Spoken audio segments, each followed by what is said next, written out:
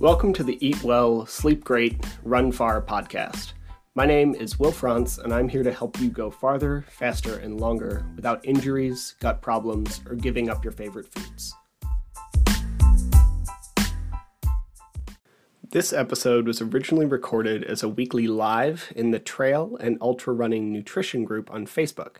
If you'd like to join these lives, watch past replays, or get any of the written summaries I do for these weekly, please head to the link in the show notes, drop me a comment.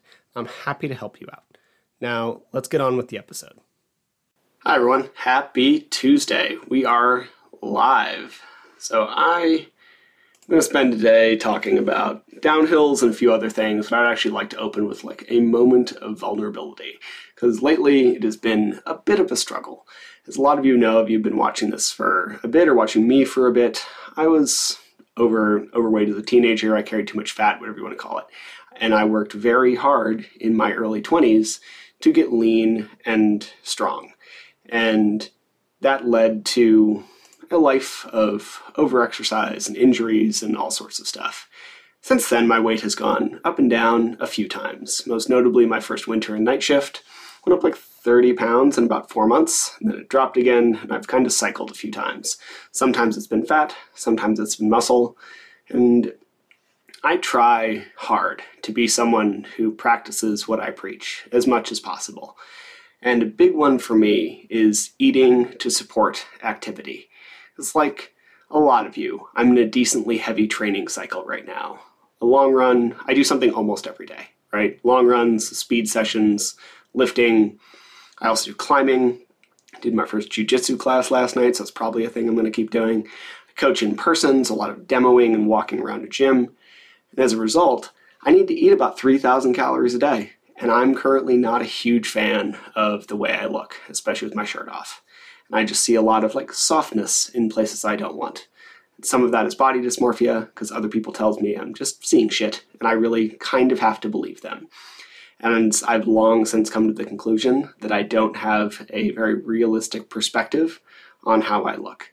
I've done a lot of work, but there's still part of me that's like that 12-year-old kid who got made fun of a lot for being fat. But I'm dealing with it, because a year ago, I could barely run, a mile well. And this past weekend, I ran 14 miles with over 4,000 feet of both gain and loss. And I didn't get injured, and it was really fun. So even though I find the appearance aspect frustrating, I really could change that fairly quickly if I wanted to. I'd start lifting, I'd drop the high-intensity cardio, and I'd eat less. But I'll be damned if I lose the results that I've been working so hard to get, or get injured again, because I just hate being injured. I've been injured so much. So if anybody hearing this has that battle going on, just know you're not alone. And remember, you can target fat loss and you can target performance, but it's really hard to target both at the same time. So if you're enjoying how you're performing, please lean into that, because even recreational ultra runners train as much as some professional athletes in other sports.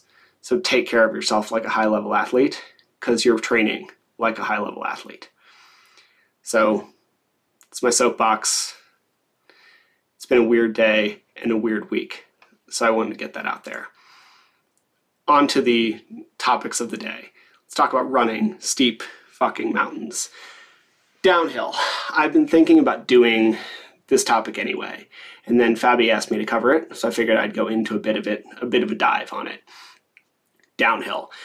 How do you get better at running downhill when you're a Flatlander, right? When you don't live, I'm staring out at Snowbird, where they run speed gear go 50K. I'm very privileged. I realize it's not the entire country. So how do we get better at running downhill when we don't have that access? What sets downhill apart? It's called an eccentric muscle contraction. When you're going downhill, you're hammering your quads, because even though your leg is bending, your quad is contracting. So you're creating tension in your quad, even though the muscle is getting longer. We need to think about your quadricep and how it usually contracts. When your leg's bent and you straighten it, that is your quad contracting, right? That is your quadricep. If you look at the video, mimicking on my hand, here's your quad. When it gets shorter, your leg contracts.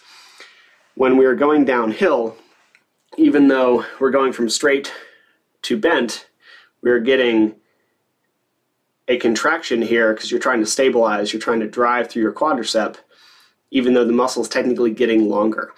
And that just hammers your muscles, right? It creates a ton of muscle damage. Bodybuilders have been leveraging this in their lifting to get bigger muscles for decades.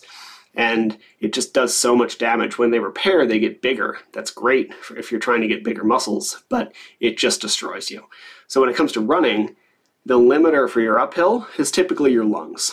When it comes to downhill, the limiter is typically your legs, right? So uphill, lungs, downhill, legs. So what we need to do is get stronger quads. That is how we can really help. And we need to mimic those eccentric muscle contractions. So if you can't go out to the mountains and hammer downhill, we need to figure out how to mimic that somehow. There are a bunch of options. If you have any skyscrapers, you can take the elevator up it and then run down the stairs. And that sounds super boring. It probably will be. But if you're really looking to get better downhill, it actually works really well. It has been used by a lot of very good runners, and it's deeply effective. We can get the same thing for going uphill. Take the stairs up, take the elevator down, right? So depending on what your deficiency is, skyscrapers, or at least like something with multiple floors, can do it. And you just do repeats. Even if you have a small but fairly steep hill, we can work on that too. So if you have like a couple hundred feet, great. Run up it, walk down. Run up it, walk down if you're trying to work on the uphill. If you're trying to work on the downhill, repeat that. Bomb the downhill, walk back up it. Bomb the downhill, walk back up it. These are options we have.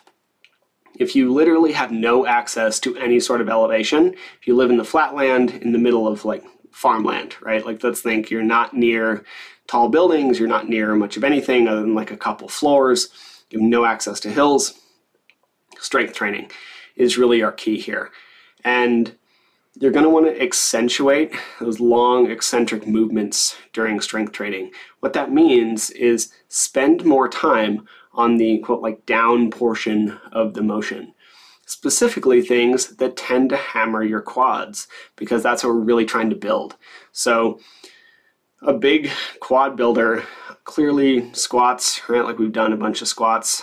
We've talked a lot about squats, but if you're really trying to build that part of your quad that hurts when you go downhill, if you have access to a hack squat machine, that would be lovely because it hits that middle quad in a way that very few things do. So we can put weight on that hack squat, this nice slow lower for like a count of 4 or 5, and explode back up. Nice slow lower, short pause at the bottom, explode back up. We call this like a 4-2-0 count. So 4 on the way down, 2 at the bottom, 0 on the way up. Just get up there. And that can be really effective for building quads. We also have Bulgarian split squats. That is actually going to hit more of this like front head of your quad right above your knee, which isn't what most people feel is super sore when they go downhill, but it's really important because that is one thing that keeps your knee really stable. So even if we're not necessarily doing a lot of this work to mimic that downhill running, it will keep your knee really safe as you go down those hills. We can also get into things like leg extensions. If you have access to a gym, leg extensions, explode out, really slow lower, explode out, really slow lower, and then single leg presses actually work really well too. So we can lay on our back, press up, slow lower, press up, slow lower. Whatever we're trying to do here, we want to go nice and slow on that eccentric part of the movement, right? Like that is really key to building there. Even if we only have body weight, we can absolutely get a slightly narrower stance than we would for some squats, really slow on the down, and then explode up. Split squats would be the same, lunges. The big theme is accentuate that down phase. And then some other things that can really help for downhill would be heavy sled drags. That also really hammers your quads. And then aside from moving weight around, the other thing that tends to be a big thing for downhill is agility. So as I was coming down this weekend, I almost fell a couple times. And it actually is like my back and forth cutting background from other sports that probably saved me. And I ended up just like skiing down rocks a couple times. Not the best idea. I don't recommend it. But one thing that can help build that would be an agility ladder. They're super cheap. I actually made one out of tape when I was living in Korea. But you get an agility ladder, look up some patterns to do, and get your footwork up. If you can get faster feet, and if you're watching this, you can see me mimicking it with my hands. There's a bunch of patterns you can do that will help get your footwork faster and your reaction time a little better, so that you are going to be a little better on trails. And even if we're looking at flat on trails, find something with some roots, some rocks, some things that might like jump out at you, for lack of a better term, and work on your footwork. Because if there's something like close second to straight quad strength on your downhills, is going to be your ability to like read a trail well and put your foot in the right place. Because the last thing you really want to do is constantly be slowing down on your downhills. If you're doing that, you're making that like quadricep damage even worse. Because what really causes that damage is the constant catching yourself as you're going downhill, because it's constantly like shortening and like causing that contraction. Theoretically, if you had the fastest feet in the world, you could speed down the mountain like the Roadrunner from old Looney Tunes cartoons, and your quads actually wouldn't take that much damage. You just like let gravity do its thing. But we have to keep ourselves in control, so you're going to cause a bunch of that damage. But if you can get faster feet, you can mimic that a little bit, shorten your steps, and then you're going to be able to move a little faster down the hill. So agility ladders and strength work are really your best stuff. If you have access to nothing, and then stair and or like hill repeats will also help too, a lot. And just like our uphill work, you can make a lot of improvements on downhill with very like minimal time spent, right? Like it's a very high reward for minimal time input. If you have any questions on that, pop them in the chat, pop them in the comments. I'm going to move on to our next question for Question Corner.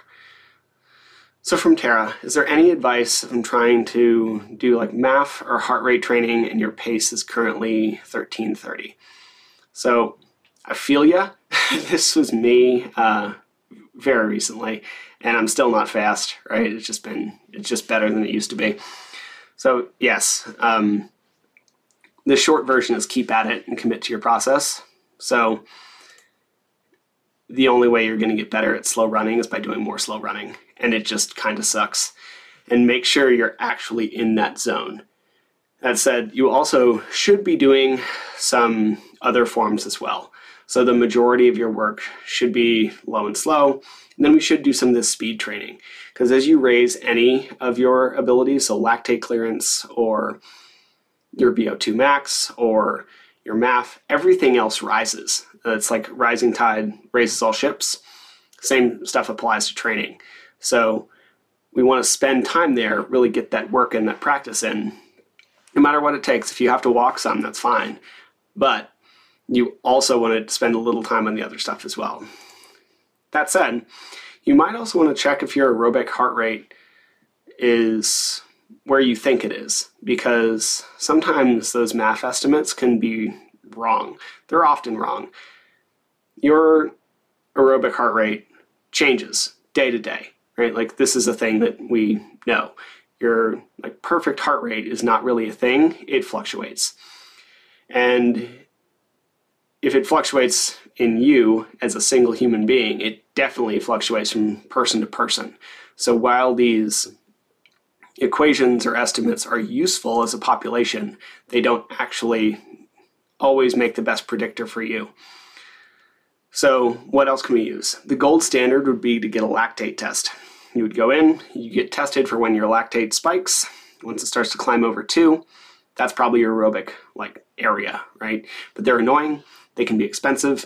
You have to stab yourself a lot of times with tiny needles, like think diabetic finger prick is the exact same system. So even if you buy the stuff to do it yourself to save some money, one, it's tedious. Two, you constantly have to be washing your hands.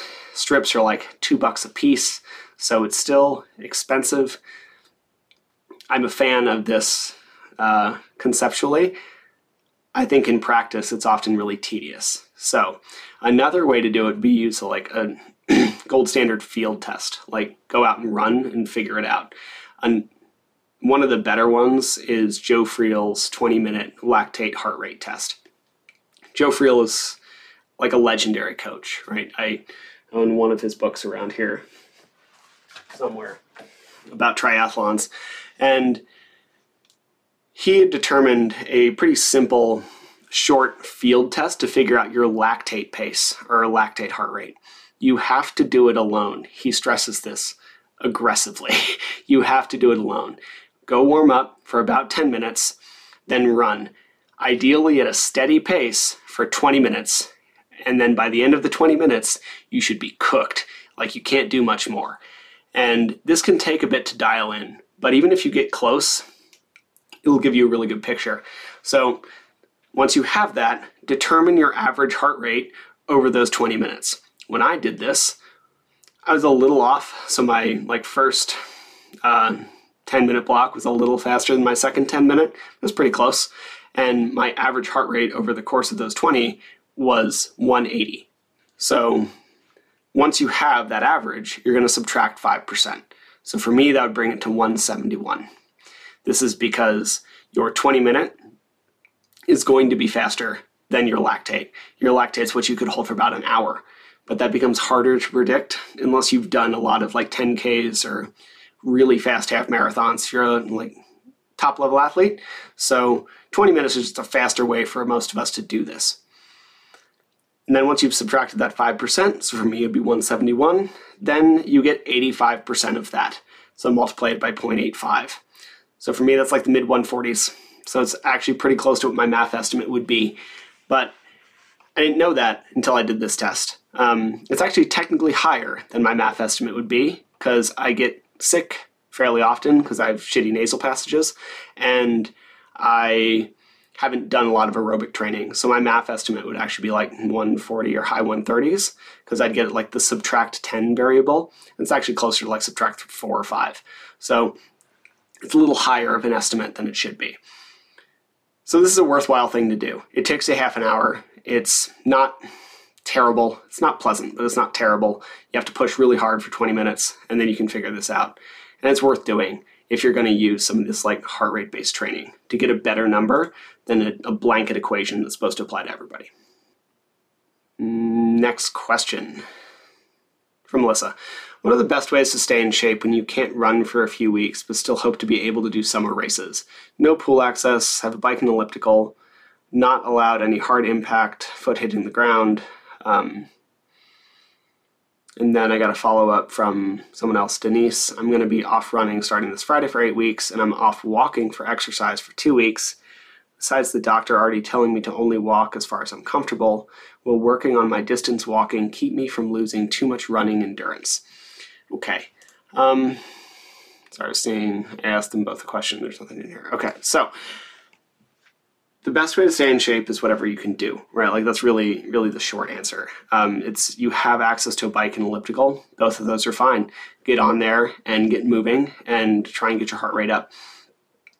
The elliptical is probably a little better as it kind of mimics a running gait, but we're starting to split hairs. Either way is going to be fine, especially for that aerobic work. Get your heart rate up. Don't get it up too high. Move. Right, like we see a lot of the Norwegian Olympic team. They did a ton of aerobic training on a bike in order to supplement their other training. We're talking hours per day. And it really worked because it was low intensity. They could do a ton of it. They just did it throughout their day. So hop on there and get to it. We can also say that there is some crossover from systems. Yes, your heart rate is going to be different on a bike than it would be running or elliptical or what have you. But we can train our body to get better at lactate clearance, even if we're not necessarily doing the sport. It's not ideal. It's not perfect. You're not necessarily building running form, but you are building internal systems that can help you. So lactate's a really good fuel. We make a bunch of it. One of the things that separates higher level athletes from like lower athletes is we all make a lot of the same fuel. They're much better at using it. So if we can train ourselves to get better at using lactate as a fuel, we become faster and end up having to push less, and our running economy gets better and all sorts of stuff. So we can use the bike for that purpose. And like I talked about in speed work, we would do lactate intervals here. So you would go fairly slow for a warm-up, like 10 to 15 minutes, and then you would push hard, like an 8 out of 10. It should be unpleasant for about 10 to 20 minutes. I like 12 or 15 is kind of my sweet spot. And then you're gonna go low and slow, let your heart rate recover for half that time. So if you did a 12-minute interval, you're gonna go low and slow for 6, and then you're repeat that a couple times, then you're gonna cool down. That's a lactate interval session. You can do that on a bike, and it will help your lactate clearance. It doesn't have a perfect transfer over to running, but fitness improves fitness. So that would be one way that you could make that happen. And then strength training is also highly applicable, right? You don't need, depending what your injury is. I know enough about the person who asked this, so I'm trying to kind of minimize, but if it were a strain in the tendon, then this might be different than if it were a stress fracture, right? Like we don't want to be like pounding a stress fracture, whereas like a tendon, we also don't want to be pounding, but we could probably put a little more weight on. It really depends where your healing process is. If your stress fracture is mostly healed, then we could start to do some lifting. If it's not yet healed, then we really can't. Tendon is going to be more of a flexion issue. So like you probably be limited on some squats because you couldn't like strain that tendon in certain angles. It really depends on what your injury is. But strength training would definitely help. The movements might be limited depending on the injury, but the fact that strength training will help you is also a way that you can get ready for some summer races, even in recovery. So access some of those aerobic or lactate zones on a bike or another device that works well for you. And then let's target some strength training. And that could be as simple as like single leg elevated glute bridges, right? Like if we're trying to get better at climbing, then we want to make our glute max and our hamstring stronger. And one really good way to do that is a bridge or a hip thrust. And if we can't load it with weight, then let's elevate. It'll actually take some of the weight off of the foot, and then we will drive through the glute and hamstring, and we can load that heavier by making it a single leg, right? Like that is absolutely an option. Cool. So Melissa felt willing to share. I have Achilles tears too, second X-ray on ankle tomorrow. Sweet. So that sucks. I'm really sorry. I know I talked to you a couple months ago and that blows. So that is going to definitely limit your ankle flexion, right? So if like we're here, like you can't come all the way forward into your ankle. So I would actually work probably on hamstrings there. Talk to your doctor, not a doctor, blah, blah, blah, PT. We know. You should know this because you and I have chatted, but drive through your whole foot. If you have less flexion if your foot is farther away from you, from your glutes, as you drive into that bridge, you'll have less flexion on that Achilles. You'll be able to still build your hamstring. You're not going to get into your glute as much, but it's not going to drive quite as much through your Achilles. So that would be my offshoot recommendation, is something like that. And we can adapt that to whatever you're doing, but that's the kind of work. And if nothing else, core work, spinal erectors, like we can do Supermans, we can do reverse crunches, and find some obliques for stability through Russian twists. But any kind of strength work that would apply to your running would be super useful. And then bike and elliptical for like targeting those aerobic development zones. I really hope that's helpful. If you have any questions, pop them in since you're here. And then Denise, your follow-up. Will working on distance walking keep me from losing too much running endurance? Yeah, it'll help. 8 weeks off running, exercise for 2 weeks. Beautiful. Yeah, it'll absolutely help. And depending on what you are able to do, I would say you have some of the same options as Melissa. So I don't know what what the issue is, why you're 8 weeks off. But if it's an injury that prevents you from breathing, then this might not apply. But if it's specifically like weight bearing, then it would definitely apply that you could also get on a bike or an elliptical or maybe even the pool, right? Like those are potential options. And then distance walking can always help, especially if we're looking towards ultras, right? Like you're going to spend a lot of your ultra time walking. You're going to spend a good amount of trail race time walking. I know we like to call it power hiking, but it's a walk. So if we can build up that walking pace, then we're going to get better, because it is way easier or way faster to build up our floor than it is to build up our pinnacle, right? Like I'm pretty good at downhill because of my past sports background. I suck at uphill. Like that is the thing I know, and I've been very open with. So the fastest way for me to get better is to improve my uphill hiking, and I've been working on it. A large chunk of that run this weekend was me working on that. And if we can build that floor, if we can build our walking pace, build that like uphill hiking pace, then that can help quite a bit. So yes, distance walking will definitely help. You could even weight it. Wear a weight vest, put some weight in a pack, strap a brick and some bubble wrap and put in a backpack, whatever your makeshift weight vest would work as. But Ian Sharman popularized an entire running company on his use of weighted hiking. It works really well. So add a little weight. That could even be your running pack with just some extra weight in it, and go for a walk. Keep the pace up as much as you can tolerate, and then kind of raise the floor rather than trying to raise the ceiling. A lot of us in our training spend a ton of time trying to raise the ceiling, and we could do better by just raising the floor a little bit. Hope that's helpful. I think that's all the questions I have for today, and pretty much all I was going to touch on. If you have any questions still, put them in the chat, but it doesn't look like it, so I'm going to head out and go teach another class. Hope this was helpful. If you have any questions you'd continue to answer, pop them in the comments, and I will be back next week with another one of these. Thanks so much for watching this. Appreciate it. Talk to you next week. Thank you for listening to the show. To be clear, I'm not a doctor nor a registered dietitian, and nothing you heard was medical advice. You should always speak with a qualified medical professional before making any changes to your training regimen. If you enjoy the podcast or found it useful, please take a couple seconds to give it a rating or share it with a friend. Every little bit helps. And if you want more of this information, please head to the Trail and Ultra Running Nutrition group on Facebook. You'll be in good company with other like-minded people who like to do hard stuff outside.